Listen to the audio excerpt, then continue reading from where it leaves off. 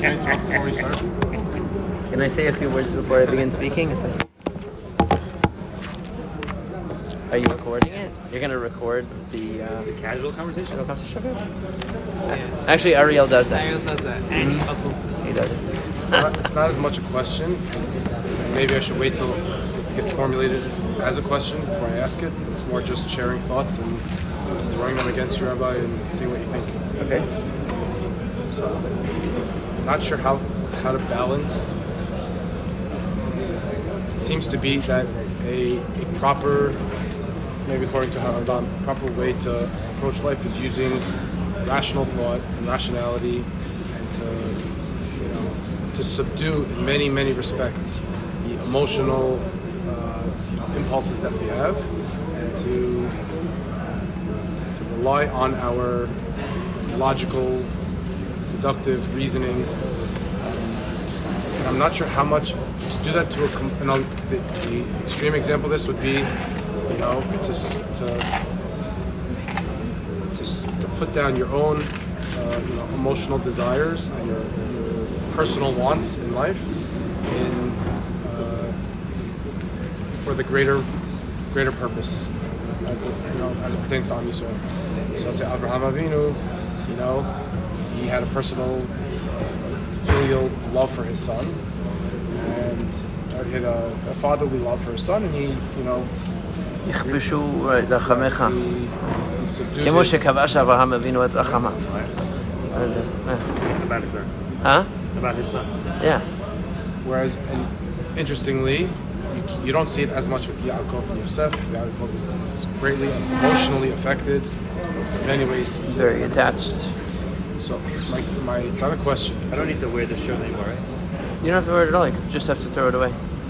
You have to throw it away? No. I mean, you don't have to throw it away. What's prompting the thoughts and the question is, you see all these videos, parents that are losing children in the battle, and they're able to stay incredibly strong. And their emotional fortitude, it seems to be predicated on the fact that it's not about them and their personal emotions. I won't have a son anymore, and I won't be able to, have all these future memories with the son and children and grandchildren, because in the greater picture of Am Yisrael, my son served a purpose. And it seems to be a lot. They navigate away from the emotion and towards, contextualizing everything and putting it in in a seemingly rational context. I'm sure not everybody is like that. Of course not. You're seeing that. Most people are not like that. You see it. There are some. There's certainly some. So, what I struggle with, and I don't know how much to balance, allowing myself to feel emotional attachments or strong emotions towards my children, family, my personal desires in life, and how much of that do I push down and tell myself it's not about what you want, it's not about what you like. It's not. I guess we're not letting good. It's balancing emotion versus. Asking how do you deal with it in your life? I'm not asking a specific question, because Rabbi's going to say, "What's your question?" I wasn't going to say anything. It's a random thought. This is a Jordan therapy session here. So let me just try to get your point. So let me just try to understand what you're saying. You're saying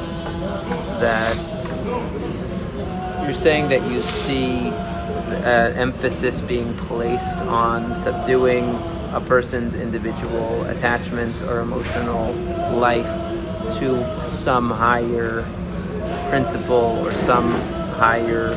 You see that as a value of the Torah? See that as a value that's in the culture, in Jewish culture, or in Torah, or is the ideal is you're asking whether it's an ideal or why it's an ideal? Should we attempt to subdue our own emotional attachments to people, to things, to likes and dislikes? What I never understood. We spoke about it last year a lot. Is we spoke about it in the Q&A that we did remotely with the wives. Somebody asked a couple about years ago. What is it? That was a couple of years ago. Yeah. So somebody asked about, is it bad to like Chanel bags or something like that? And you gave an answer. There's nothing wrong inherently with liking certain things as long as you're doing it for, without losing sight over the bigger picture, which is I do it so that I can feel good, so that I can eventually, Right. And it's not just that this is the goal, to have this bag and to Right. be respected by people because I have the bag. Right. So it's my question is having emotions. Do you let your emotions overtake you at times? And is it more noble to subdue emotions? That's a question. That's formulated in a question, right? So the simple answer was bothering you in this? That's bothering me. it's a pretty fundamental question. No, I would say there's Is subduing your emotions a virtue? good, right? Is subduing your emotions a goal? That's what you're asking, right? That's what I asked. Okay. A goal or a virtue? Should it be something Is it a value? Is it something we should strive It's a to value, it's a subdue goal. the emotions? Whatever word you want to use, a goal, an objective, a value, a priority. All those words basically would fit. So the question is, is it really about a subduing of emotion, or something else? Because let's say, for example, the case of Abraham Avinu. Abraham Avinu has an attachment to Yitzchak, right? Has an attachment to him, and part of the Akedah, at least the way the Midrash presents it, the whole point of the Akedah, or much of the developmental process of the Akedah, is for Abraham Avinu to overcome the attachment that he has to to his son, Yitzchak, right? Yeah. So But at least yeah, at it's least- okay. At least we know he cries here. Yeah, that's true. That's I didn't see him taking any no selfies. selfies for I didn't see any selfies. Should direct the In any emotions case, to match. right? So he was attached to his son. So the question is, what happens with somebody like Abraham Avinu? Is Abraham Avinu actually? Is it just a matter of? Because what does it mean to suppress emotion? What does it mean to suppress emotion? It means that the emotion is still there, and you're fighting against it, or that you are pushing back at it with the force of will, right? It's willpower. That's what you call willpower, right? So there's a difference between willpower and changing how you feel, right? So in the case of Abraham Avinu, it's not about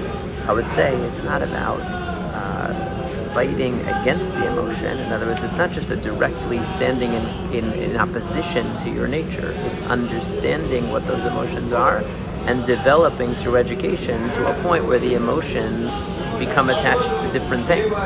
Okay? So if a person is, for example, you can use many examples of it. I mean, you can see it in the case of a child. A child is very attached to their toys. You look at the toys, you say, this is very silly, it's very stupid, you're attached to... but you understand that in the framework of the child, that toy is very, very important. They're very emotionally attached to it. If something happened to the toy, it's going to be devastating to them. To you, it's nothing. It's dull. It's it's something of insignificant. But you understand that in their emotional world, it's something significant. Now, if at the age of 25 they still are very attached to their dollhouse, you would say this person has a problem, right? Why? Because they haven't matured towards. The emotions haven't matured in their attachments, right? So part of the education now, most people who don't have Torah, there's a limit to what point they mature to. Okay, meaning it's considered maturity to not be attached to immediate gratification, to be attached to a longer term type of gratification, like achievement or something that requires deferred gratification is considered to be the goal. That's emotional maturity, when you're able to defer immediate gratification for the sake of a long-term goal. But the long-term goal could be just as actually meaningless as the object of the immediate gratification. It's just that the fact that you're able to have greater satisfaction because you're able to defer your immediate gratification, let's say, right? You're able to work very hard, or you're able to deny yourself certain enjoyments along the way, so you're able to complete an education and make more money, or whatever, or work very hard and be very successful in this or that material endeavor. So that's a type of emotional maturity, of discipline that people value, even in the practically people value that kind of a emotional maturity. But the question is that really, I'll give you an example. I'll give you a good example. So you have in this is totally somewhat random, but maybe not because we're at the Kotel. So on Tisha B'Av, right? So the Rambam's formulation of Hilchot Tisha B'Av is different than, let's say, the Balei HaTosafot.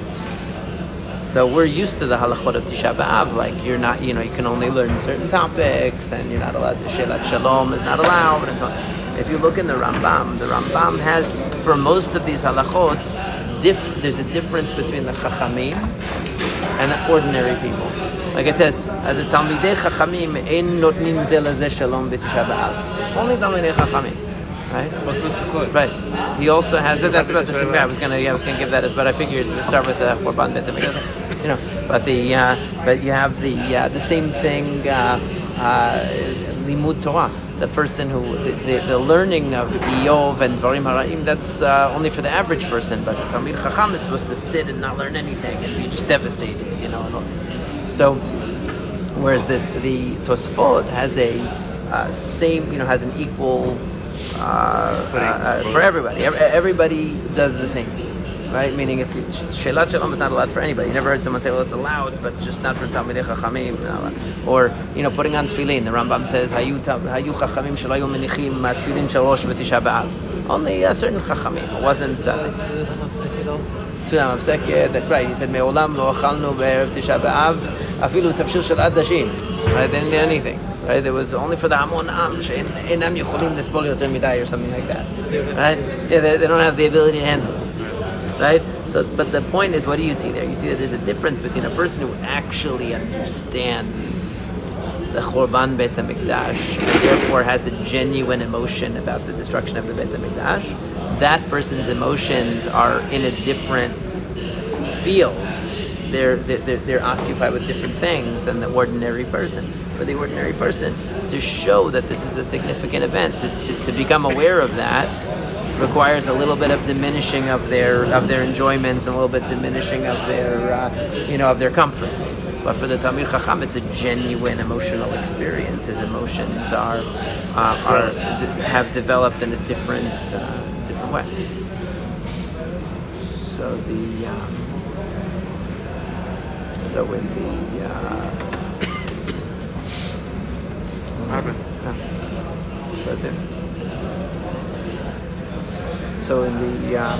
So in the same thing is true in Sukkot.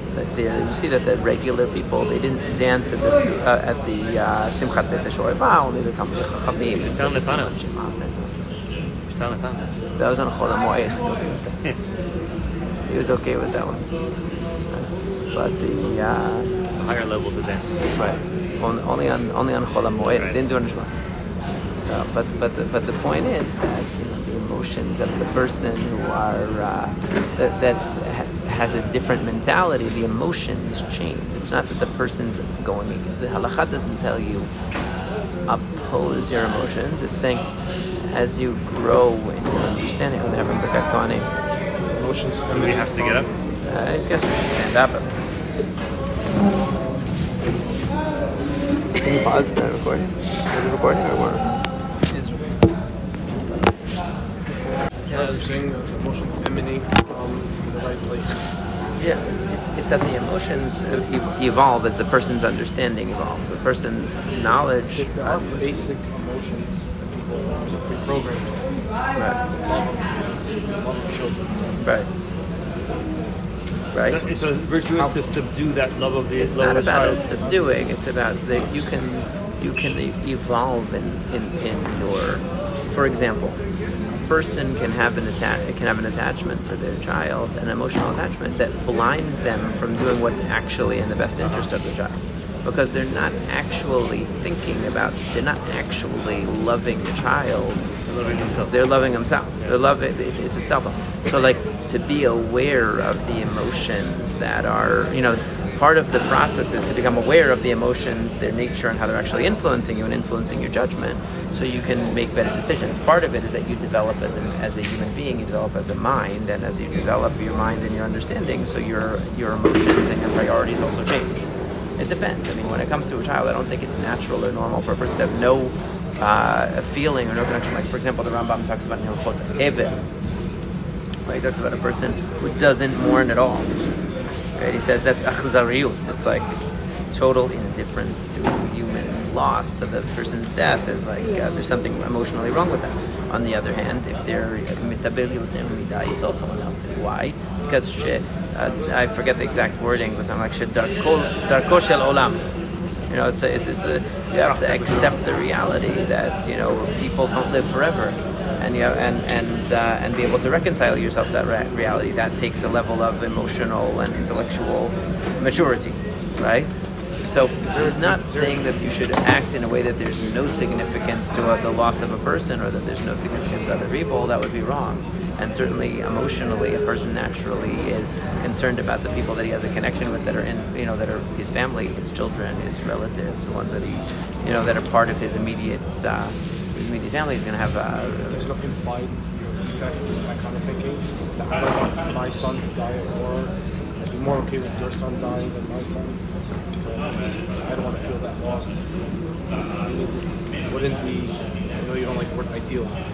Shouldn't it be the same? If somebody has reached the highest level, shouldn't they see everyone the same thing? Should they see everyone as equal? I think it's built on. Should be just as hurt? Is that you're asking? For someone else's kid? It could be true that obviously in theory, from the perspective of philosophically speaking, there's no difference between your child, someone else's child, and any random person, other than your personal attachment. So you could argue that's that from the ultimate philosophical perspective, maybe, but that's not what reality is comprised of. Are we supposed to try to move away from that? Well, what you're suggesting is really like the logic of communism, right? Which is that we should go against the natural biological and social phenomena such as children, family, which is what society is built out of, and we should go against that and impose from the top a sort of ideology that says that everyone is equal. No, but that's what it would be. That's basically what they're doing. The basic idea of communism is saying, or one of the elements of communism is saying that there's no difference between your child and another person's child. You should not really have your own children. Everybody should just be communal, and all the children should live in one, and be taken care of by all the adults and everyone. Why should I care more about my child because it came out of my body than anyone else? Right? That's the logic of communism, imposing the philosophy. It might be a philosophical truth that's correct, but human society doesn't develop based on the imposing of philosophical truths on humanity. It develops by the... Communism as a system is imposed, like you said, from the top, on an individual level.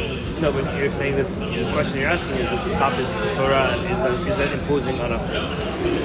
It's not saying you should go against your natural relationships and become indifferent to them. It's saying that, yes, the highest level from a perspective of understanding would be to see that, really, there's no difference between my child and anyone else, except that I have a responsibility to those in my family, and I don't have as much of a responsibility for those outside my family. But really, is this means that other person's rights and as a creation of God are equal to mine, and therefore I should be concerned with them, just like I'm concerned with my own. That's the ideal, but you mature into that perspective, and it doesn't mean going against the emotional attachments you have with your child. It's the opposite. It's actually, it grows out of that relationship. In other words, from the fact that you're caring for others and you're aware of the needs of others, you generalize from that and realize that actually, that's not because my child is my child that I have to care for them. It's because it's a creature of God that has needs that I care about them.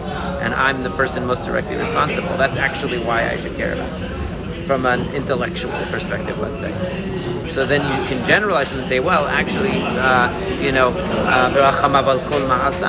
imitating the ways of God and taking care of my child, because my child is a creature in need and dependent upon me. And you can generalize from really emulating God, then it should be al kol ma'asav. Your child doesn't make any difference in anybody else. Well, it's not that.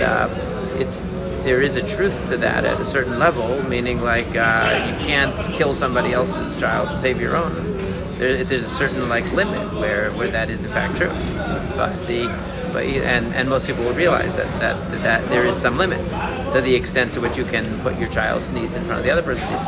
But in practically speaking, the idea is that you have a certain realm or certain, let's say, chelek of the world that you're responsible for. And within that chelek, you have to take care of those who are in need. And among those who are in need are your children and your spouse that are your dependents. Wow, right? That's actually the halacha that puts it all in perspective. Right. You can't kill another person for your child. Right. You can't go say, I'm going to kill, or you wouldn't be able to do that. There's a famous story from the Holocaust about that, where this guy had a child that had an opportunity to bribe the Nazi to change his child, somebody, to get his child off the list of people who are going to be killed, but then he knew somebody else would be put in, so he asked the rabbi, am I allowed to do that? And the rabbi's like, look, I don't have any books here, I don't have any sort, I can't rule on this, I can't tell you, I don't know. And he's like, from the fact that you can't tell me, that means I can't do it. So but that's where there's a limit. Now, many people would succumb to the tremendous pressure of emotional pressure. Right. That does take a level of commitment to principle that's beyond many people's emotional ability to handle. But it's coming from it's coming from a part of us which is selfish. I mean, that doesn't necessarily mean it's bad, because we're made to be that way and to grow out of it. And so the halakha sort of pushes you out of that, tries to push you out of that way of thinking. But I think the point is that, those natural attachments are organically, we should be maturing out of those attachments. That's the answer to your own right. question. It's not that you suppress it, it's that organically, as you learn and as you reflect, your mind develops. But it also will change the way in which you relate to your own children, because you will see your children's needs, or you'll say, I'm not supposed to make all my kids into the way that I want them to be. I'm supposed to see what their needs and their challenges are, and I'm supposed to help them actualize the potential that they have as an instrument of God, basically, in their life. I'm an agent of God in taking care of His creatures. Now that applies also if I see a person who's a nebbish person outside of my immediate, that I'm able to help. That's Avraham Avinu. Avraham Avinu doesn't even have any children in the beginning, because Avraham Avinu is like everyone's father, right? He's taking care of everyone and trying to enable everyone to mature to the fullness of their potential. And he doesn't even have a child till later, and even he has a difficulty separating his natural attachment to his first child, his first real child, reconciling that with his ultimate purpose, and has to. How does that eventual maturity look? The conclusion of the perfect man. What does it look like? It looks like a person who doesn't care for his immediate family as much as he does for the rest of society. He cares. Look at society. He cares about his immediate family more, but not because they're his immediate family and an extension of him as part of his narcissism. Because that's his responsibility. But because that's his most direct responsibility. But the perfect man is a societal man that cares about the greater good more than himself. No, the perfect man is a person who is holech b'darchei Hashem, who knows and follows the darchei Hashem. So therefore, if he sees a nivra of the Creator who is in need, he's going to seek to understand the need and address the need and fulfill the need. But he's going to realize that his immediate environment and sphere is the first priority that he has for for that activity. So he's not when he's taking care of his child, he's not saying, oh, this child reflects on me and is an extension of me and my own. I need to live vicariously through them, or I want them to become a certain way. That I'm going to mold my child. Beyond the child,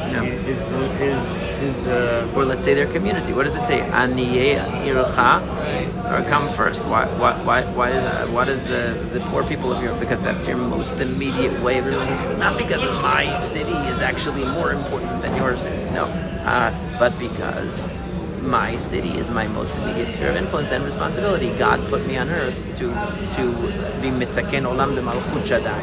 So that means taking care of both the intellectual and physical and emotional needs of other creatures, to be able to bring the world to its ultimate fulfillment based on my understanding of Hashem, right? Based on what I understand as God's design and God's plan. Okay, so that it requires me to learn God's plan and God's design. You see it everywhere. You see it like geographical spaces, like especially bigger and bigger, and like the whole. What do you say? Sphere of influence. No. Your most immediate responsibility is to vishinantam levanecha, right? Which is to your. But what did the Chazal say? Vishinantam levanecha banecha elu talmidecha. Right? What if a person comes and they're not your child? So what does the Rambam say? The Rambam says your priority is first your child and your grandchild. After that, kol ha-talmidim. Right, first for yourself. Because if you're an Amaretz, you're not going to be able to teach. What are you going to teach them? Yeah. Put your mask on before you put your mask on. Exactly, like on the airplane. Yeah. It's a very good analogy for life. No, but you can't educate. Be in your own room before you want to make sure your own house is in order, whatever. We say all the same, But like the point is, you can't educate if you're not educated. So, and yet the Rambam says, I haven't. You probably more recently than I did went through Hilchot Talmud Torah because you're doing Rambam Yomi. But I remember he says, like, if your child is an exceptional student, so then you should put him first. But still, lo yivatelhu, right? He says something like that. That's meaning you're not exempt from the mitzvah Talmud Torah. But if you're, why is it? So what's the difference? Normally, for sure, I take precedence because of my mitzvah of education, because my level of education is going to influence my entire family, right? And myself and whatever. But if my child is remarkably a Talmid Chacham, so then I should put him first and only lo yivatelhu. Why? Because he will be a greater influence in the family than you will. He'll be, both in the family and even probably beyond that if he's really exceptional. Right? Like the Rambam says, a person in Hilchot Deot, the Rambam says when a person has a children, you shouldn't say, I want the child lishamsheni or whatever, to do it. Like they used to have a lot of kids to work on the farm. He said no, because ulai yeh gadol b'Yisrael, right? So that's that. So not. We do think, as the saying goes, think globally, act locally, right? That's the catch. It's true, right? So if you see in your child exceptional ability, so not only for your own family, but even for the Jewish people, he's a greater asset. You have to see him in that light and prioritize his learning for that sake. But if you see that, but in an ordinary case, so you have to prioritize yourself first because you're the leader of the family, you're the parent, so you're the one who's going to have the greatest influence, and it's for sure true. You're going to, as you're, those of us who are older and have older kids, but, at every stage, you're setting the tone for your family with what what God is able to give. So I would say that's the point. It's the way you see that changes. It's not that Avraham, after the Akedah, is like, I don't really care about Yitzchak anymore. No, of course he still cared about it. It's just that he understood that he couldn't allow the parental emotion to cloud his sense of why Yitzchak was important. It wasn't just for him. It was for a greater purpose. That's what all those midrashim. We've talked about those midrashim before. The Satan. What does it say? Achar dvarim shel Satan. This guy had a big party, but he didn't bring any korbanot. He forgot about God. Meaning, he was getting too happy about being a father. He's very excited. So for Avraham Avinu, indulging in that even a little bit could have a huge impact on the way that he's going to raise his child and the way he's going to continue, in terms of his mission. That's why at the Akedah, you see when the Malach tells him, don't do anything to the child. But first of all, it's I think we've talked about this before, but first the Malach says to him, don't do anything. Don't do anything. And so the Chazal say, because Abraham said, maybe I can make just a small cut, to be Yotzei Yedei Chovah, because I came all the way here. So he said, no, don't do anything. And then it says he saw and then the Malach says, because you didn't hold back your child, I'm gonna give you a blessing. And then it says Abraham looked and he saw the eye, right? And he brought it as an olah tachat beno, and then Hashem, and then the Malach says an even greater racha, right?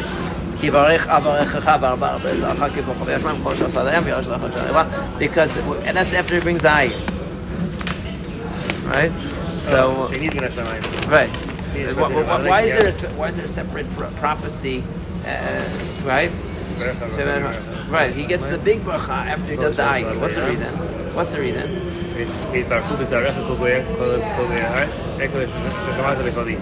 Well, why doesn't he give him that bracha when he stops? He already passed the akedah. So what's the point of that after the ayil? So if you look, so what does it mean? What's the significance of that detail? Right? Why is that important? Right? And then he called the name of the place Hashem Yireh, and then so that changes everything. But that is so secondary to the akedah. It's not even. I mean, the main point of the akedah was that he was willing to sacrifice his son. Not that he brought an ayil and he said, "I'm going to call this place a sanctuary." What does it mean? It means that he realized that he returned back to his focus. See, most people, if they're told you have to kill your son, and say, actually, you don't have to kill your son. It's okay. Oh, thank God. That's all I wanted to hear. That I didn't have to kill my son. He says, no. Well, then how am I going to use this as an opportunity? Like Shem Shammai. Oh, I need an ayil, and I'm going to designate this now as a place of avodat Hashem for all generations. There's going to be a place of, I'm gonna. Meaning he refocused on his mission of making a legacy, not for himself, but of avodat Hashem, right? A legacy of Hashem, Yidiyat Hashem. His whole purpose. Korban Todah is the same idea, right? Like even post something good happening to you, then dedicate it to tell people about it and have people around you. Right. So it's supposed to be, and also B'kat Gomel every day. Right. Yeah. So the idea is that a person normally will be, once they're out of a situation of tzara, they are relieved. The relieving mean, what does relief mean? If you really think, what is relief? Because when a person's in a crisis, they can't indulge. Because they're too focused on the external crisis that they don't have the emotional capacity to indulge themselves. They can't enjoy anything because they're too upset about the crisis. They're too preoccupied with the crisis. What does it happen when a crisis is averted? Oh, now I can recede into my self-indulgent mentality and forget about any external pressure that was limiting my ability to partake of enjoyment. Wow, I'm back in my own bubble. Thank God for that. For a second, I thought something was piercing the bubble of my self-indulgent narcissism. Wow, it's a good thing if that thing is gone. That's so true. Right. So what? Why wouldn't this apply to, let's say, Yaakov being reunited with Yosef and feeling this immense pleasure and joy that he's personally reunited with his son? What do you mean? That same relief. I'm not saying because you're misunderstanding why Yaakov was upset. Yaakov was upset, you're saying, because he thought of Yosef as his progeny, the one that's going to continue the message. He was 100% sure that Yosef was the one who was supposed to pass on the Yerusha of Avraham Avinu, not the Yerusha of money. So had he died in reality, so it wouldn't have been the right. So it would have been right. He would have. So the chet of Yaakov was that he didn't formulate a plan B. Right, meaning he didn't acclimate himself, adapt to the reality, imagine. What was Abraham's plan B? Well, he didn't have that. God told him to. That it was a different story. Did that begin with his refusal to be? That's what the Midrash says. The Satan said, "What are you crazy? God just told you that this child is going to be this, and now you're going to kill him. You're crazy." Right? That's what the Midrash says was part of the experience. Did that begin with Yaakov's refusal to be? Basically, Abraham would have said, "Okay, obviously God had a different plan." That's it. I don't know. Right? He was told to that. But in the case of Yaakov, what he suffered, the point was that he withdrew, and that's what it means that the nevuah came back to him. Meaning he wasn't able to have nevuah, even his ability to have, why didn't God tell him all those years, oh, by the way, Yosef is just in Mitzrayim, don't worry about it. Right? He's because right after he finds out that he's alive, he has a prophecy, and Hashem says, oh yeah, Yosef, no problem. Well, why don't you tell me now? Why didn't you tell me 22 years ago? I've been sitting here waiting, wondering what's going on, and you held it back. Why? Because obviously it was supposed to be a point of growth for Yaakov. That he would arrive he would say, okay, I have to accept that my Tochnit wasn't correct, and I have to revise the plan. I can't just let the entire thing die because I think was Yosef's Yaakov wrong about Yosef being his? Would Abraham have reacted differently? I don't know. It's hard to deal with counterfactuals. I don't know, but like Yaakov definitely is. Was he wrong? Maybe it wasn't Yosef. Maybe it was Yehuda, and he missed the boat on Yehuda the whole time. Or maybe Yehuda was ready. Or maybe he could have cultivated Yehuda the way he cultivated. He didn't invest the right. So the thing was, maybe he was doing that with Binyamin. And that was what that's why he said. About the brother. It's like his only possibility, but he wasn't the Yosef. Now this is refusal to be consoled. But that's why you can see that Binyamin is where the Beit HaMikdash is. Right? Binyamin and Yehuda. Right, border of Yehuda. But the idea is that Ba'al Ketefav Shechin. That's your result about. Ubein Ketefav Shechin. This is Parsha and Teva. Right. So that's Ubein Ketefav Shechin is the Beit HaMikdash is in Binyamin's territory. So obviously Binyamin was somebody. And you see the first king, Shaul, it comes from Binyamin. Binyamin was a significant Shevet.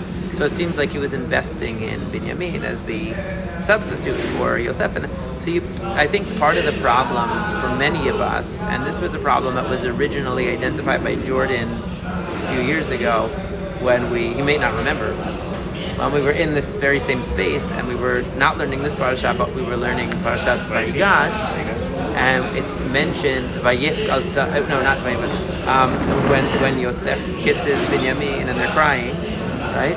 And it says that it was on the Beit HaMikdash. Yeah. Why was he crying? Because Yosef Binyamin was crying about Mishkan Shiloh being destroyed, and Yosef was crying because. And why does it say Tzavarav with the plural? Because there are two Batei Mikdash that were destroyed in Binyamin territory, and that's why it was so crying.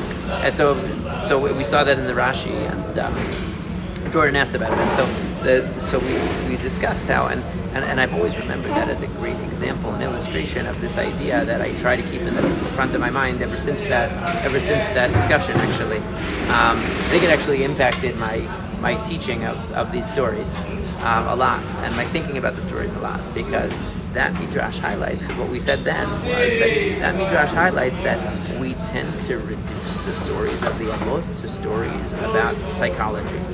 Like, we consider a really good explanation of the story to be an explanation about psychology of the players involved. What are their motivations? What are their intentions? What are they learning from their experience? So on a personal development type of way. And that's the way that we generally frame the narratives. We frame them in terms of a family drama, Not to say that they're just ordinary people, but that we're learning from them as human beings struggling with, emotional and practical issues and so on. Right? That's usually how I read it. What does that midrash really bring out? I'm very thankful to you for bringing up that midrash, because it actually directly impacted the way that I try to look at the stories. That it's basically saying to you that even in this emotional reunion, it's anachronistic, obviously, that they were thinking about the Beit HaMikdash. We don't know if that's literally, but the idea is that what was the significance of the reunion of the family? They understood it in terms of their mission, the ultimate Abrahamic mission. And if you don't read the story that way, then there's a total disconnect between the beginning of Bereshit, which is all about Abraham going and Vayikra b'Shem Hashem, and the story of the Yosef and the brothers, which is just about a bunch of jealous brothers fighting with one brother who goes into Mitzrayim, and the father is upset. Like, what does that have to do with anything unless you understand that as part of the mission of Kiddush Hashem and Shivteka and creating this nation of Am Sheyodeh Hashem, as the Rambam says, Umah Hayodat et Hashem, that they were trying to create. If you don't see it that way, so then it just becomes like any family drama, and like what happened to Abraham caring about Vayikra b'Shem Hashem, and then all of a sudden it's mainly about family politics. So only if you introduce the idea that they were always really in the back of their mind was a concern. This is what we were talking about last night too, when we talked about the drasha that Nathaniel didn't like the idea, but he didn't agree with the pasuk, right? That I gave in the shul in Kiryat Gat. That Yosef, it says with regard to Yosef, that So just to finish that one point before we show this, I'm going to come to this, but so therefore, you have to assume Yaakov's upsetness here isn't just an emotional upsetness. Why Why is he so profoundly struck? Because it's not just the loss of his. We're not looking at a person who only cared about his personal, emotional loss. We're talking about somebody who had inherited 2 generations. He was the grandson of Avraham Avinu, who revolutionized man's understanding of God and the world, and passed it to his son. And now it was Yaakov's job to create an Ummah Hayodat et Hashem.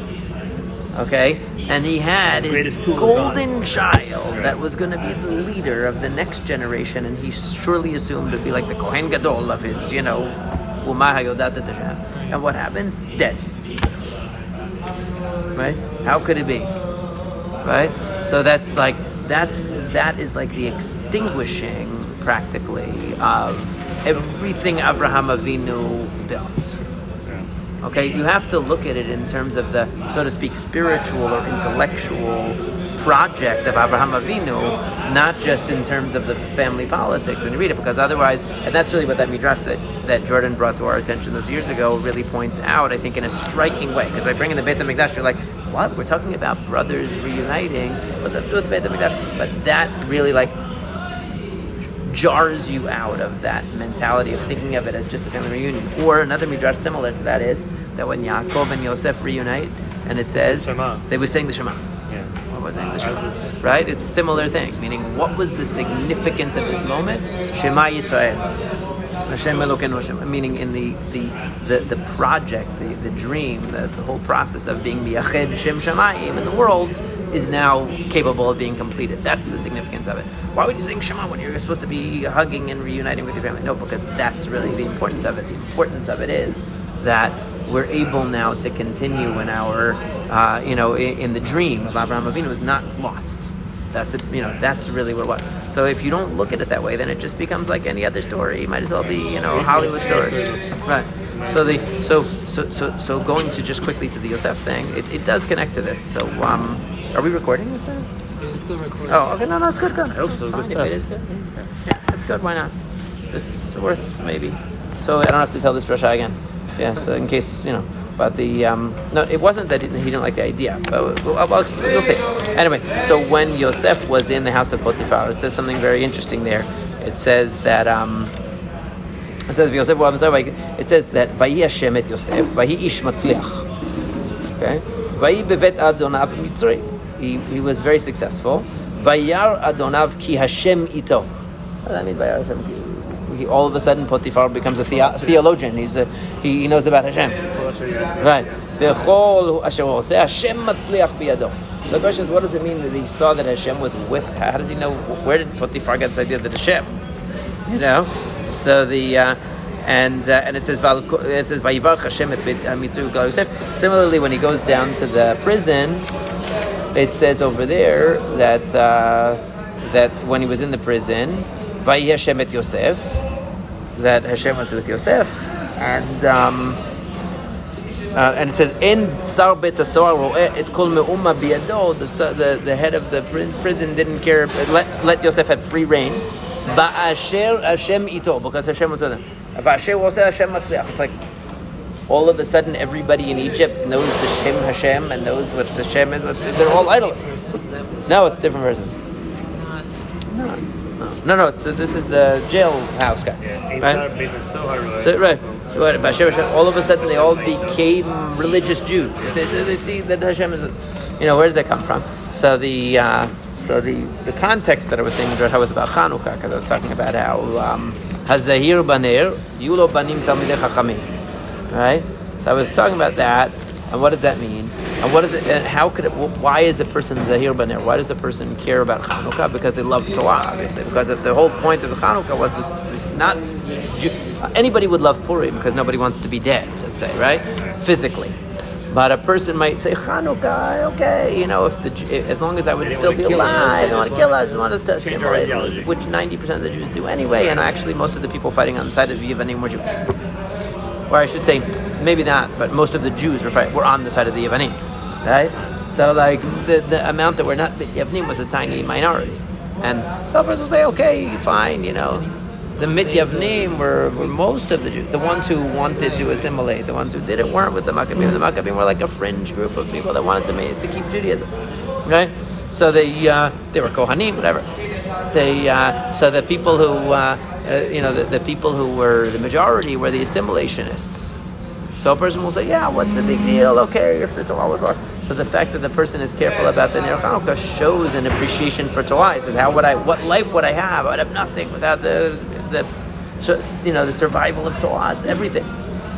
A person has to really appreciate and love Torah in order to really celebrate Chanukah. And if they really love and appreciate Torah, then of course that's going to be something that their kids are going to see. They're going to have Talmidei Chachamim, children of Chachamim, because if you're a football fan, your kids you don't have to sit your child down and teach them to be a football fan. They're just going to learn from you that football is really exciting. Let's watch the game. Let's do it. If you like whatever it is, video games, now I guess it's popular even among adults, right? So the kids are going to get into it. That's your passion, and it's going to spread to the people around you, right? So in the same way. So I was saying about Yosef, how could a person like Yosef, anywhere that he goes, again, with the subtext, with the context, that we're talking about a person who was a person of Chokhmah, who was a person of Yirat Shamayim, who was a person of Ahavat Hashem.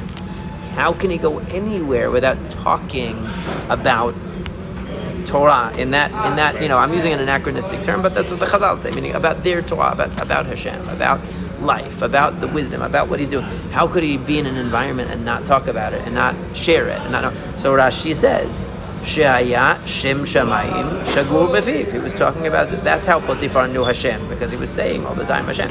Not that he was just some like Hasidish guy or whatever, or Haredi guy that just says Baruch Hashem all the time. Baruch Hashem, Baruch Hashem. He was living the Baruch Hashem, not just a religious guy that said it as a because you could hear a lot. My cab driver last night also said Bezrat Hashem, I'm going to be there at this time. Everyone says that. But that it's actually a part of who he is. He's going to talk about it. What are you going to talk about in your house? What you're passionate about, right? That means when you don't have anything else interfering, what is your default conversation? Ma'avti Toratecha. Gotta know this pasuk. It's even a song, right? Ma'avti Toratecha. Where does the Rambam have that pasuk? On the top of Sefer Ahava. Right? That's meaning if a person loves something, that's what they talk about. They're going to talk about what they love. The question was, how do you live dissemination of Shem Hashem? That sounded like a coup. Oh, that's what we were talking about last night. Right. All right, and we never really got to the answer of your question, because then we went off the rails and we started talking about science, and we started talking about Einstein, we started talking about the guy the Fearful Symmetry guy who writes about God in his science book, whatever. So the idea is, it's not just that you stand on the corner with a megaphone. It's that the reason I mentioned the book, and I never actually closed the circle of that conversation, because the reason I mentioned that book of Fearful Symmetry is because he always talks about God as the designer. And people wrote to him, and in the appendix of the book, he's like, people wrote to me and said, why do I keep talking about the designer and all that, like as a person, as a being? He's like, look, I look at the universe, and he's like, I'm not religious, I don't know who it is, but there's a design, obviously. There's a designer. So I take that as a given, right? So a person who integrates, the point is that just to say Baruch Hashem, or just to be like, to show I'm religious. Usually I'm religious in...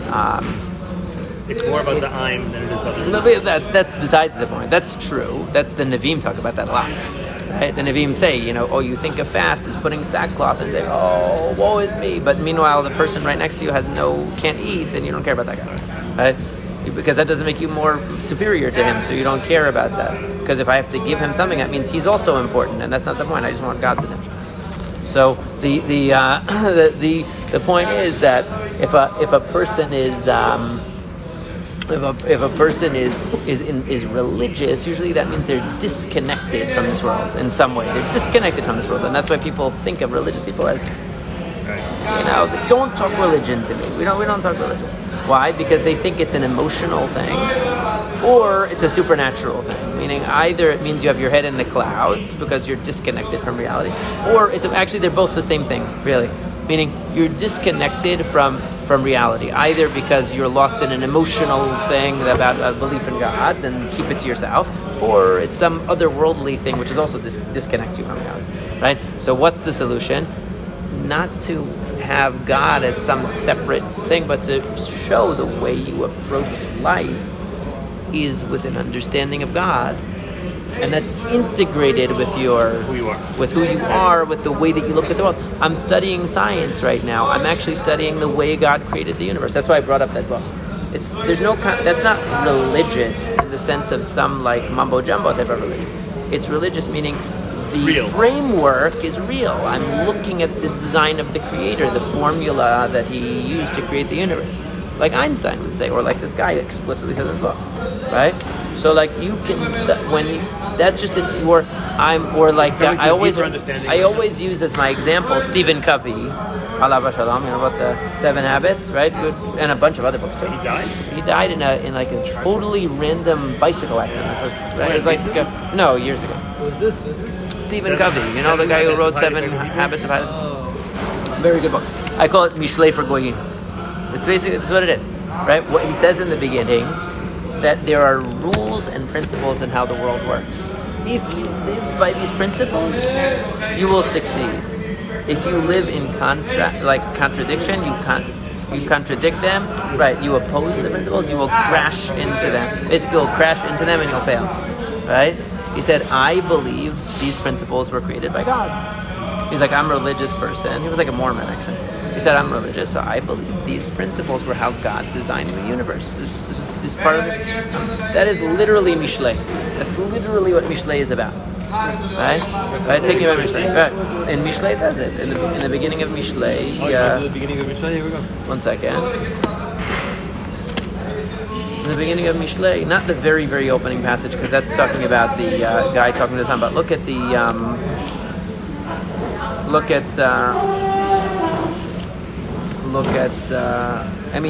even in Chochmot B'chutz Tzarona, B'rchovot Titen Kol Hazeh, in the first parak, but the middle of it, okay? Because in the beginning he's talking about not going after the crowd to your detriment, right? That's the beginning of Mishlei. But then he talks about how wisdom is calling out. She's calling out to you, and she says, how long will you hate knowledge and it will cause your destruction, right? But take a jump ahead, okay? Take a jump ahead to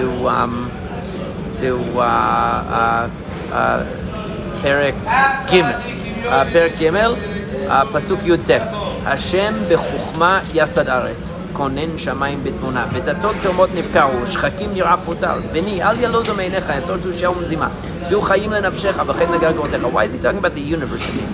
Right? And then a little bit further on,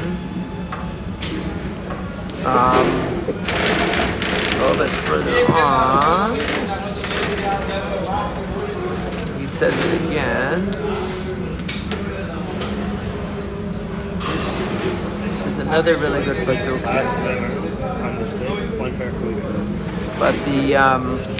But in any case, the point is that I wanted to just illustrate to you is that what's the point of it?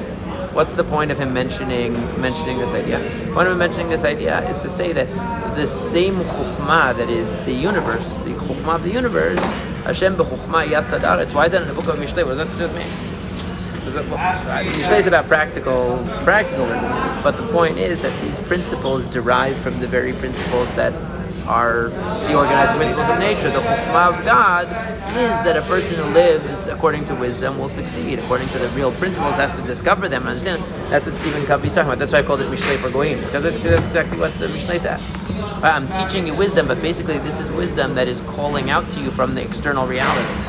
Right? It's calling out to you from external reality that things are governed by wisdom, and if you try to go against that, work against that, you're not going to fail. You're going to fail. Right? So in any case, I have no idea how we got onto this, but because we were talking about how can you. So a person who says something like Stephen Covey, for example, look, I live a life of wisdom, I live a life of principles and of reflection, and of intelligence, because that's how God designed the world. The world is designed with chokhmah, and so living in accordance with chokhmah is how I succeed. That's a way of being a man of God without sounding like a kook. Because what makes you sound like a kook is either that you're lost in a supernatural world or you're lost in an emotional world. But if you're grounded in this world and just saying, see it designed in nature that comes from the designer. That's why I've always found great... I've never had a problem debating with atheists. I don't really debate with them. I just say to them, I just get them to... because their idea, most atheists, are rejecting a God who actually doesn't exist. They don't know what God is. They think God is a magic man in the sky with a long beard. Right. I always tell them. I always say, I agree with you on 99% of everything you say. The only thing is, I think the world has a cause. Don't you think it has? Yeah, but we don't know anything about it. Okay, I agree, we don't know anything about it. You know? It's exactly right. Well, but what about religion? Forget religion. I'm just saying, the universe has a cause, right? It has to have a cause. Where did the laws come from? It came from somewhere. You know? You use the intelligent designer argument. It's not intelligent design. Well, intelligent design became tainted by as an opposition to evolution or something like that. I have no problem with evolution. I don't know if it's true or not, but I don't have a problem with it. It doesn't matter to me, and it shouldn't matter to anybody, in my opinion. If God is able to create the universe, and simply by one act of creation of the Big Bang, everything around us actually evolved, I think that's pretty amazing. Cool. Yeah. I don't see what's wrong with that. I think that's actually more incredible. The Rambam in the morning book, I guarantee you, okay, I can't guarantee you 100%, but at 99.9%, verging on 100%, that if the Rambam would love the theory of evolution. He'd say, right, exactly. God didn't have to do any intervention with one act. Why should God have to do any more than necessary? That to create the conditions, he could put laws in place and create the conditions that allowed everything to emerge by itself. That's incredible. That's the most. What's the problem? Yeah. Right? It's like one person gave an analogy. What's greater? Someone who can make a masterpiece painting by doing 1,000 strokes of the brush or one stroke? I think it's incredible. I would love for it to be true. I don't know if it is, but it would be nice. There's a book that's called Mind and Cosmos. I've mentioned it many times before. It's a book by a guy, very interesting guy, talking about how, I know I've mentioned it before, about biology, how everything in the universe points towards mind. Meaning, for some reason, things are organized intelligibly, and intelligence that isn't just practical, which is all you would actually need for evolutionary mechanisms to work, right? You could say we evolved intelligence because it allows us to survive better, but you can't say that we evolved the ability to understand the theory of relativity allows us to survive better, right? It doesn't make sense. Is Thomas Nagel? So he talks about that, and he's like, there is clearly a design in nature towards the purpose of mind coming to life, but he says, however, there's no God. Right. So he's like, I know that seems contradictory. I know it seems contradictory to say that there is purpose without a creator. He's like, but I can't accept the idea of a creator, so I have to say, like, even though I know it might not make sense. It's a weird. Everything's about God. Right. He's strangely self-aware. But I'm going to be emotional in this. Right. He's strangely self-aware of his conscious decision not to accept an obvious reality that he himself discovered. Right? It's weird. Like, at least Einstein, like we were talking about last night, when he came across the problem that relativity necessitates a Big Bang, which eliminates the Spinozan idea of nature and God being one, right? So he at least thought he could solve the problem in a rational way to sidestep that issue, and he failed, right? But he didn't think that, I'll know that that's the only solution and I won't accept it, right?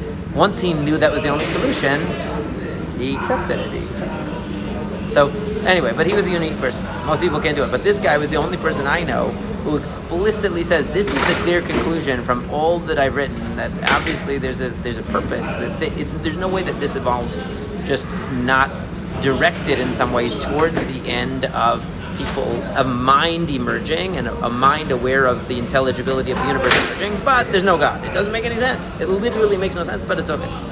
That's what he said. You know? So like, the point is you can talk about God and you can talk about Chokhmah as coming from God without sounding like a kook. You can. It's when you start to get into supernatural stuff and you start sounding like a kook, or if it's just emotional, it's overly emotional, it all comes from emotion, it sounds like a kook. But there's nothing, So once you understand, why do you care if it sounds like a kook? No, I don't necessarily care about that. I'm just saying that. What if there's an idea, like if we were given the idea, you admonish your kids knowing that they're able to take it, you just dispute. No, I'm thinking more about like the idea of sounding like a kook. Should it be? It depends what you mean by sound like a kook. Right. If you're saying nonsense, then yeah. Right. Like for example, if I'm talking to you and I tell you some very strange agadah or midrash that makes no sense on the surface, right? Because of the context that we're having the discussion, you know that I don't think that that's the literal reality. But if you say that same thing to somebody on the outside, they're going to be like, religion is so stupid and ridiculous. It really depends on the context of where they are. There are people that if you say to them, God doesn't have emotion, they say, what? Of course he does. He loves us. They can't handle it. They're not ready for it. So you have to slowly help them to understand what it means. That actually emotion is physical. Emotion is biological. It's not a good in itself. It's part of who we are. Just close the loop on Yeah. So, in any case, that's when you read the stories. I think it's very important. I learned it from Jordan. He was the one who really brought home to me the importance of it. I wouldn't, it's there. Like most truths that, it was always there, but it wasn't something that was clearly like in front of my mind all the time. But ever since that discussion those years ago, it remained in front of my mind. That you always have to, whenever you have a nice chidush, right? Always reconnect it explicitly to the mission. Don't allow it to just be implicit. And I think that's the point of those midrashim. Always connect it back to what is the real significance. Why is it important that Yosef is gone or Binyamin or this? Why is it important that they're reunited? Not stam because they're our ancestors and we feel bad for them. Because the focus was the mikdash, and then now that we don't have a mikdash, well, the mikdash is just representative of this mission. Because going back to the Akedah for a second, where did the Akedah happen? On Har Moriah, which is the Rabbi, which is right over there, right? And what's the idea of the Beit HaMikdash? The idea of Beit HaMikdash is the idea of creating an institution that will guide humanity to an understanding Yidiyat Hashem and Ahavat Hashem, all the ideas that Avraham Avinu, Yichud Hashem, that he wanted to proclaim. So the Mikdash is a place where everyone can come and tie themselves into this mission. It's right. It's understanding that that society works through institutions and places that are organized around certain purposes. We have, theaters and schools and libraries and bowling alleys and whatever, right? You have places that are organized around certain activities, and so having an institution, even though it's true that the real Mishkan Hashem is in my heart, whatever. Bilvavi Mishkan Evnei, the song, right? There's a truth to that. It really occurs in the individual, and every individual who would come to the Beit HaMikdash would have a different experience on a personal level. That is true. But having an institution that's meant to foster that is the design of is the ultimate purpose. Even when the Jewish people crossed Yam Suf, they said Mikdash Hashem Konu Yadecha. So the idea of having a Mikdash Hashem is a center on earth that represents Ki Beiti Beit Tefillah Yikarei L'chol Ha'amim. It's Midei Shabbat b'Shabbato, Midei Chodesh b'Chodesho, Yavo Kol Basar L'Shtachavot Lefanai. Right. The idea is that there's a place that represents this sense of unity of God. And from which instruction about unity of God comes. It's the same as tefillah. A person in the areas that are most critical to Avodat Hashem, it's the most individual. Okay? It's not the most institutional. So like lulav is the same lulav for everyone. Your kavanah during lulav is one thing, mine is a different thing, another guy's another thing, but lulav is a lulav. But Talmud Torah, the level of a person's learning, which is really the essence of how their mind is evolving in their Yidiyat Hashem, is very particular to the individual. Tefillah, which is also of the essence, really the two main mitzvot that a person does is Torah and Tefillah. Sometimes we emphasize the Torah too much, sometimes we emphasize the Tefillah not enough. Some people emphasize the Tefillah too much and not the Torah. they're both really, really essential. They're about the development of the person. So that's very personal. Two different people are having totally different tefillot, right? And their experience, because it's the internal experience that's going on. That's really, just like 100 people can hear the same shiur from a rabbi and they have a different opinion about what he said. So how? Because they're processing it in their own framework, and the same with tefillah. And I feel like the tefillah throws a lot at you, and people are like overwhelmed by how much tefillah there is, but it's like trying to see what's going to catch for that individual. It's like there's a lot in there, because it's for me at least, my experience has been that different elements, different aspects of the prayer jump out at me or become more significant to me at different stages of my own life, depending on what I'm thinking about and what the direction of my thought is. And I think everyone is like that. There are the parts of the tefillah that you feel more connected to, or that you feel more meaningful, and parts that you feel less. And that evolves with time and with your learning.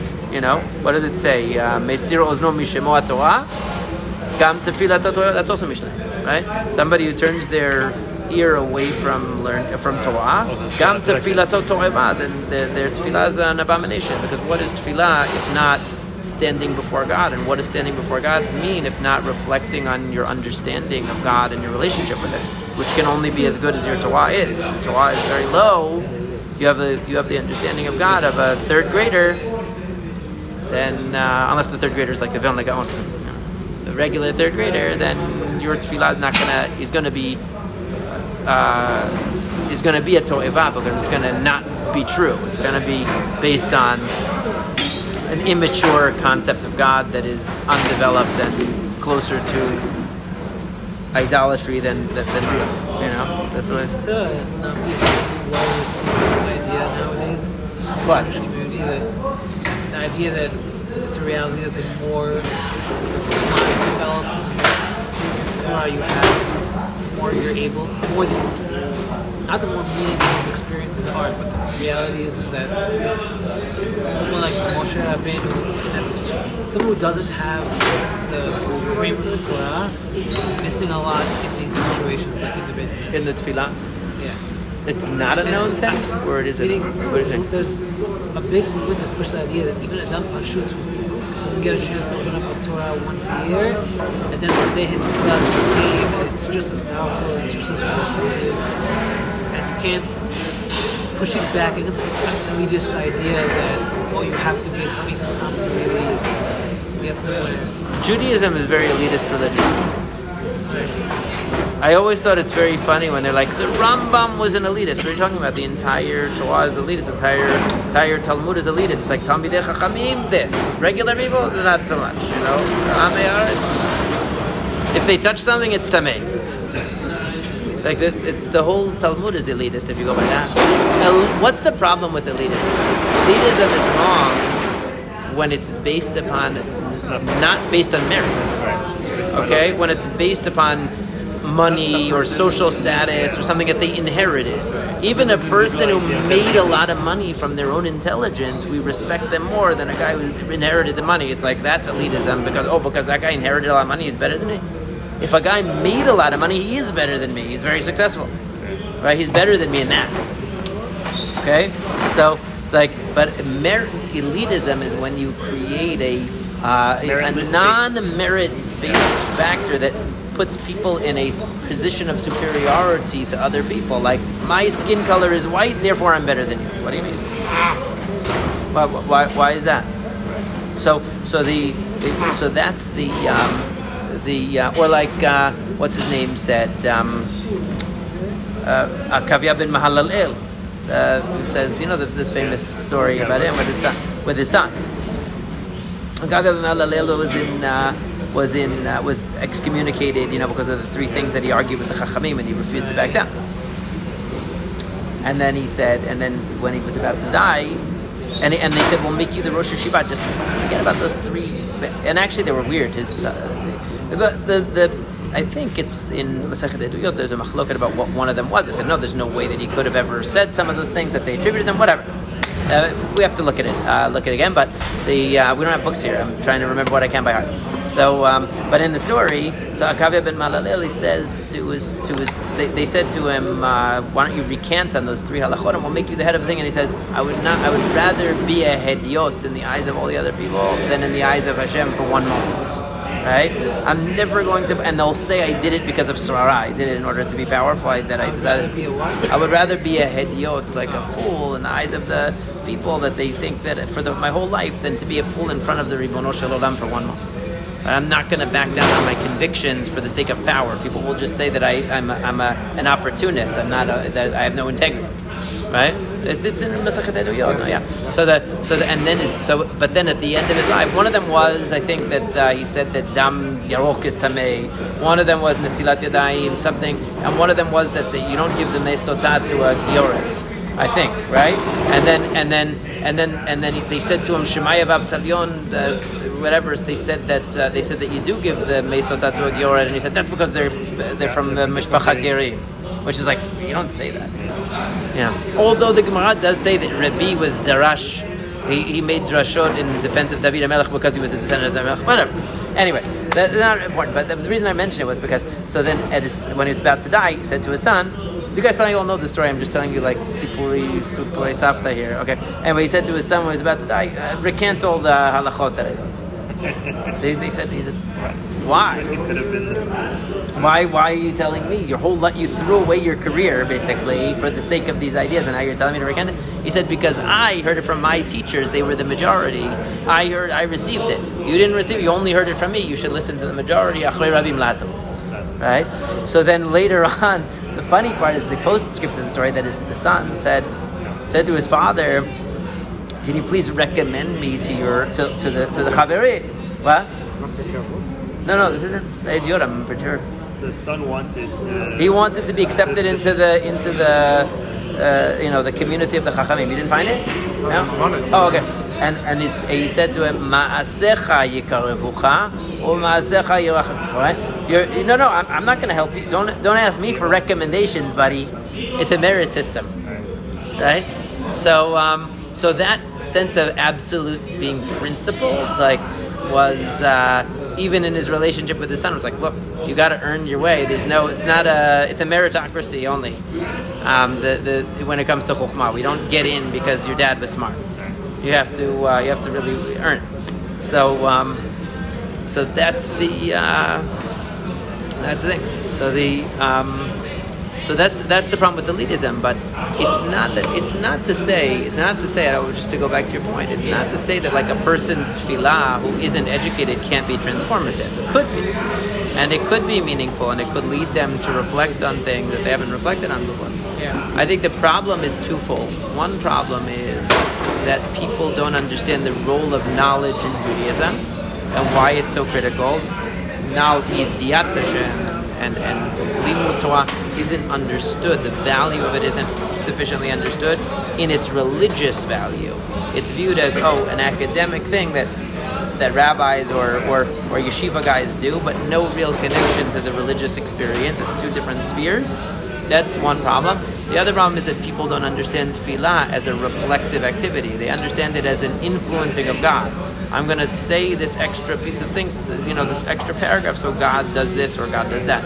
It's not seen as I'm going to reflect. I'm not saying that about everybody. There are people who do. They really think, they have a meaningful tefillah, and they might not be the most educated people, but their tefillah could be better if they had more knowledge. Their tefillah could be more meaningful if they had more. Right. So there's right. So he says, it's 4 things. Okay, I said 3. Whoops, because that's all I could remember. But he said mitamei sar apikuda. So right. So that's I forgot about that. V'dama yaro. Right. The sar apikuda has to do with chachamim v'tarim. Hu haya matir sar bechor bal mum shenashar v'nechol. Okay. Right. So there's one had to do with bechor. That was the one I forgot. He was excommunicated there. There's a machloket if he was or not. Because if he was excommunicated or not. Because I think in the next Mishnah, right? Because he said they did a fake, right? Shemai v'Avtalion did a fake Mesotat for the Gioret because it wasn't real because they were Gerim, they felt bad. Right? So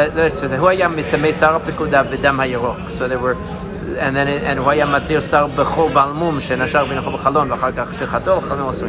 הנה משכנת בגיורת ועוד שפחה משוחררת. And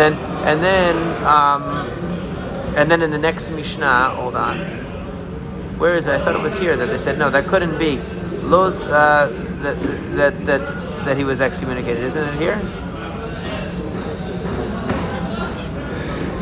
Yeah, it is. Yeah. Amar Rabbi Yehuda, Chas v'Shalom shakav yain nitnada. Shein azwa nin'elet. I remember the closing on B'fnei kol adam yisa b'chuchma v'yorat chet ka'akavya ben ma'alaleh. It was somebody else who was pikpik b'tarat yadayim.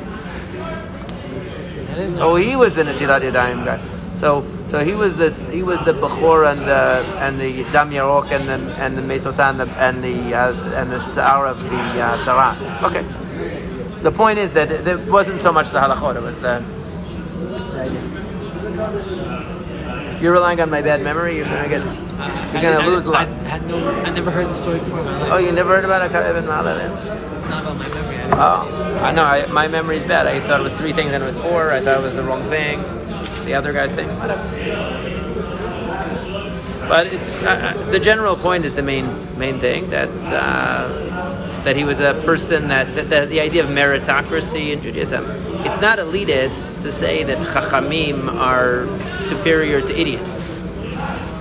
That's not elitist. That's actually true. But an educated person is better than an uneducated person. Only in Harvard they lost that idea. Yeah, but in most places in society they still subscribe to the idea that having knowledge is better than not having. It's not really so. So of course, more knowledge in tefillah dal lifnei miyata omed doesn't just mean know that you're praying to God and not baal. It means have an understanding that will affect your tefillah. You even see that. What is a halakha that shows you that there's a relationship between knowledge and tefillah? Very obvious. Knowledge. I don't want you to say that. There's 2 things, two different things you could identify that show. I'm not going to say anything. I'm not even going to tell you if I say the answer that I'm thinking. Go back to the question. There's a connection between knowledge and tefillah. How do you know there's a connection between limud and tefillah? There's 2 things that I could think of. The connection between limud and Torah. Tefillah and learning. Is it one qualifying question? Halachic institutions that show. No, all the time. I'm not clear on the question. Halachic institutions. How do you use there's something we demonstrate on a daily basis that there is a connection between limud Torah and tefillah, that they're not 2 totally different things, that they're intertwined with each other. That's why. Right? We read the Torah during tefillah, which makes no sense. It has nothing to do with the prayer. Well, we're in the middle of doing a prayer, all of a sudden they take out a Torah, start reading it and saying Bachor. It's not a prayer. Why are we doing that? And in the olden days, they had Targum, meaning they were explaining it along the way. Shema is the other one? The other one is the Shema. Yeah, because the Shema is really a separate mitzvah. Nothing to do with it. It has nothing to do with tefillah, actually. We do it before tefillah because lismoch geula letefillah. But really, Shema is limud Torah. But it is limud Torah. It's like the basis of all limud Torah is Shema. It's the fundamentals of limud. That's what it is. So when you say the Bechor on the Kriyat Shema, the Ahavat Olam Vacha is actually Berchot Torah. That's why the Gemara says somebody who gets up before a Kriyat Shema and wants to learn Torah should say the Bechor of the Torah, Asher Kedishanu b'mitzvotav v'tzivanu al divrei Torah, etc. But somebody who just goes right to Tefillah, he doesn't have to say it because he's going to say Ahavat Olam. Right? That's the pshat of it. I'm not going into the Rishonim. Say, well, what you have to learn right after. You have to. The point, the pshat is that is the learning. The Kriyat Shema is learning. It is the mitzvah to learn. V'dibarta bam is the mitzvah. What is the learning? The learning is of the most fundamental passages that set a framework for all of limud Torah. That's why you do it in the morning and night, because learning Torah is right? Not just because you say Shema, it's because what do we say? Uvahem nehege yomam v'layla. That's the idea. It doesn't say Uvahem nehege yomam v'layla. It doesn't just mean in the 3 paragraphs of Kriyat Shema. It means Torah, but it's saying this is the foundation of all limud Torah. In fact, there's an opinion in the Gemara that says Kriyat Shema derabanan. Right? Yeah, it's Kriyat Shema D'Rabbanan. The Tosfot is posek Kriyat Shema D'Rabbanan. Right? But there's interesting. This is very random. But you've heard of the Shagat Aryeh, right?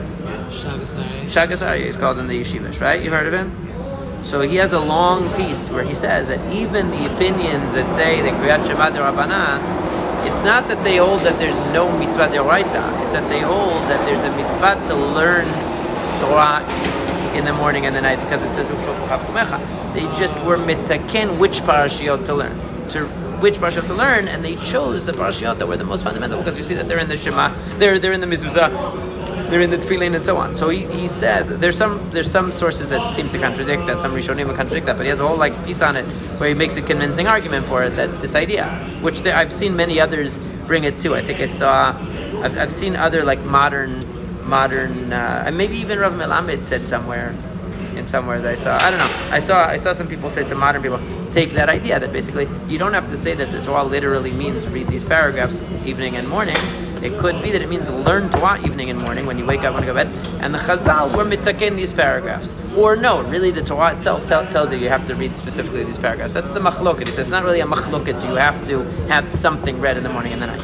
Right? It's a machloket whether the decision of those parashiot was deoraita or d'Rabbanan. He makes a good case for it too. It's very interesting. Shagat Aryeh. You're not going to want to do that. That was a lot of pilpul. But it's interesting. But the main point is that is limud Torah. The avi avot limud Torah is the Kriyat Shema. You start with it and you end with it. It's the beginning of the day and the end of the day. That is everything that you learn. You should be asking yourself, how is this bringing me to what the Kriyat Shema, yichudo v'talmudo v'avato, and all these things is giving you how you're supposed to be finding your way to that in your learning of Torah. Or the second paragraph of Shema, how your success in life is contingent upon your relationship with God. That this is what learning Torah should be leading you to understand. You should be distilling from your limud Torah an understanding of that, how the mitzvot do that and how they accomplish them. So that's what the Kriyat Shema is. So Kriyat Shema is limud, and right after limud you have amidah. Not only that, probably we're going to talk about this when we talk about the tefillah, but the Kriyat Shema has two brachot before. You have Kriyat Shema. You have two brachot always. You have one Yotzer Or Choshech that ends Baruch Atah Hashem Yotzer HaMeorot.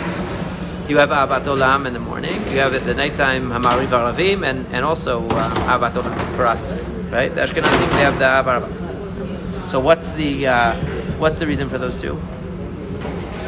What is the two brachot? So we could have done Be'or Tefillah of everything but the Amidah. Now, what's the reason for those two brachot? What are they really about? Ahavat Olam is about what? Guys, you say it every day. Please help me. It's about one thing. It's about Torah. That's it. Mitzvot, chukim, u'mishpatim, that's it. Al ken Hashem Elokeinu b'shalom Rabbeinu nasiach b'chukecha v'nismach v'nal. I'm doing the short part. I'm not going to read it. Everything is about, because that's the main way that God shows hashgacha on the Jewish people is milamed Torah l'amo Yisrael. Right? What is the first paragraph about? Ma'ariv Aravim. It's about creation. In the morning, we expand it. We have the malachim in there. We have the, more detail. On Shabbat, it's even more detail. What is that? That's what the Rambam would call, or what the Gemara calls, Davar Gadol. Davar Gadol. Davar Gadol is Maaseh Bereshit, Maaseh Merkabah. Davar Katan is mitzvot. Right? So Davar Gadol includes the malachim and the Shemot Hashem and Hashgacha, and as well as the Bereshit. Right? That's Davar Gadol. So in other words, you're creating the framework. What is the framework? The big framework is creation, universe, the malachim, all of these things. That's the deal. Within that is the Jewish people. Really, the Jewish people is Atem Kurim Adam.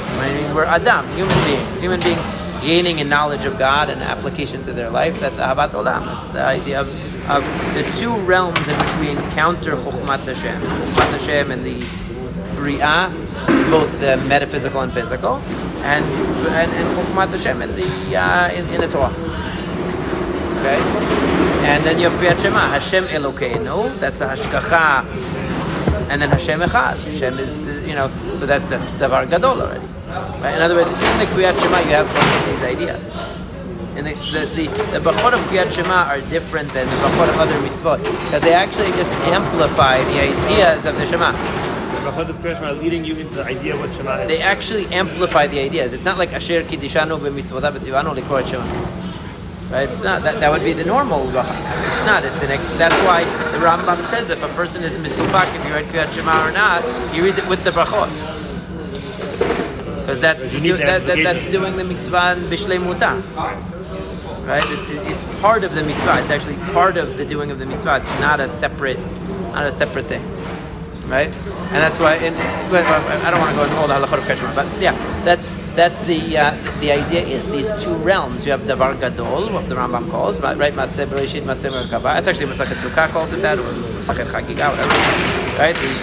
The macro, the micro. It's still not a micro because it's pretty infinite, but the mitzvah, the Torah mitzvah is in the human realm.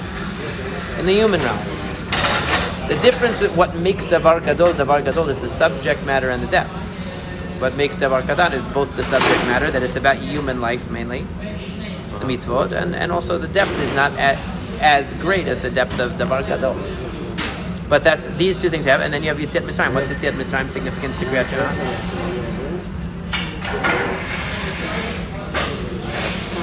So we became an Am. Why is that significant to Kriyat Shema? Keeping it in the realm of limud for a second. Remembering that Kriyat Shema is the yisod of the limud of the Torah. I have a recognition. What is the alternative to a God-based view of the world? Both of the macro as well as the micro. It's a human-based. It's that human beings impose upon the world their imaginary framework of human society, culture. In the extreme, Mitzrayim would represent that. Represent the culture that has a pantheon of gods. Right, but not just that, because even the pantheon of gods is an instrument in the hand of the dictator to subjugate the people to a materialistic worldview that puts himself as the god. Right?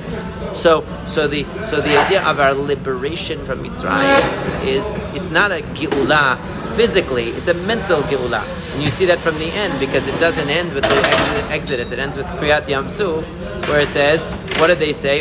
Shira chadasha shebechu geuli. And what did they say? Hashem yimloch leolam v'ed, meaning they realized that the real king is God. They saw that the whole empire collapsed. All empires are temporary and fleeting and not really the master of the universe. Right? So that breakthrough, that geula is an intellectual geula. It's a removal of the mind from thinking in terms of the empire, the human empire, to think in terms of God's empire. You could use it as a metaphor. Right? Malchut Shamayim. That's the Malchut Shamayim from the Malchut Adam. So we have the idea of the correct framework, and we have the idea of our liberation from the incorrect framework, which is a constant process. It's a constant process of establishing the two principles and rejecting and reflecting on the alluring, tempting, but wrong, human-centered view of the world. If you look at what the way the Rambam talks about Avraham Avinu, he says that Avraham Avinu realized that everyone in the world was wrong. That was part of the important thing. Meaning it's not just that he realized the truth, he realized that everyone was wrong. Not so simple. So that's the brachot before and after the Shema. So with that framework, then comes the Amidah, where the person is now standing before God with that perspective. Right? But I don't want to talk about the Amidah because it's good. Ties back into last night, Einstein, the 8 months of work that they put in. Yeah. All wrong. He wasn't interested in the kavod. I was saying last night when you were out, how really good class on roots. We don't have. Yeah. Really good class on roots. Yeah. I was going to say that the last night we talked about how there haven't been many the rarity of major scientific breakthroughs, like the rarity of real since relativity. Really, why? Because if you look at history, the really major breakthroughs, like transformational breakthroughs in knowledge, are always made by people who have no Don't interest care in kavod. about- Yeah. Yeah, it's Don't and care about self. they're not looking at any practical interest or any practical goal. They're just trying to understand. Those are the people who Now it's discover become them. all about the money now. Right. If you think about Newton, Einstein, the people who really, Aristotle, whatever, all of these people had no interest in any kavod or practical gain from the knowledge. It was purely for the sake of the truth, and it's such a rare personality. It's such a rare phenomenon.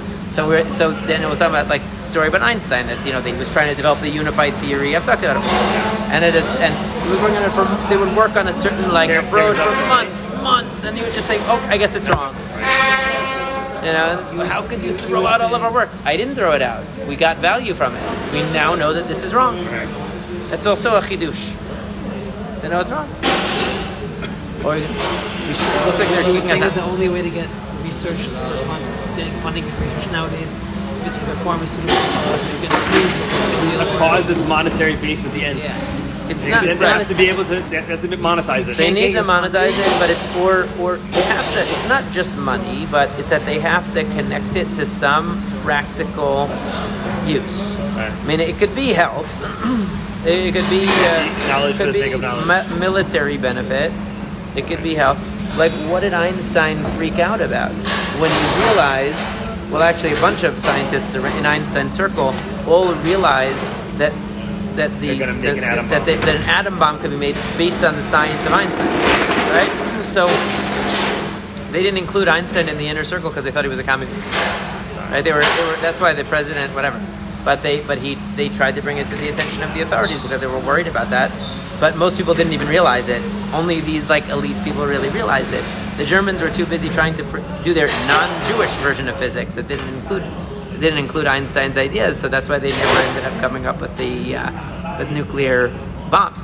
But they were afraid that they would. They were afraid that they would figure it out. And so in that case, there's a purpose to it. Now all of a sudden nuclear physics is a practical money maker or technology maker, or it brings convenience. This is really, and we'll probably talk about this when we talk about Avodah Zarah. This is really what happened in the generation of Cain. The generation of Cain that disconnects from the idea of Gan Eden and actually starts building cities, starts developing art, starts developing technology, starts developing livestock management, starts developing all these industries, disconnected from the idea of looking at God's wisdom for its own sake, only looking at the world insofar as I can use it for a purpose, I can monetize it, or I can make it an instrument of my purpose. But even Noah, Noah also fell into it. He was better than the others, but Shem was better than the others, Noah better than the others, but that was later. But Cain was the one who initiated the idea of building a city, building a legacy, naming it after his son. It's like the whole idea of a human-centered life, which starts with the Chet of Adam HaRishon, where they start thinking that we can have our own imaginary idea of what's good and evil and live according to that. Wow. But they hadn't brought it into a derech HaChaim. It was still Today, pouring billions of dollars into exploration of space. Well, that's one of the reasons why they started to curtail that, because they said it's not giving us any practical benefit. It's only interesting. Once you got a satellite, in space, now you don't need the rest of it. That's why they cut out NASA for a long. They defunded it. There was no point Is it a in good sign that they're starting it up again? maybe. They only signed it up because of Elon Musk. Because he's able to do so much, and space travel can become something that's money making and Could be why. That's such a colonizing long view other. Well, in a couple million years, we're going to need to move to another planet. Probably another solar. Oh, true. Yeah. By then, maybe we'll have the technology. Shall we? Yeah, so we're going to. You guys are hungry. Very hungry. Im in kamach Great in. start. Okay, This let's is, start there. Really good. Im in kamach in.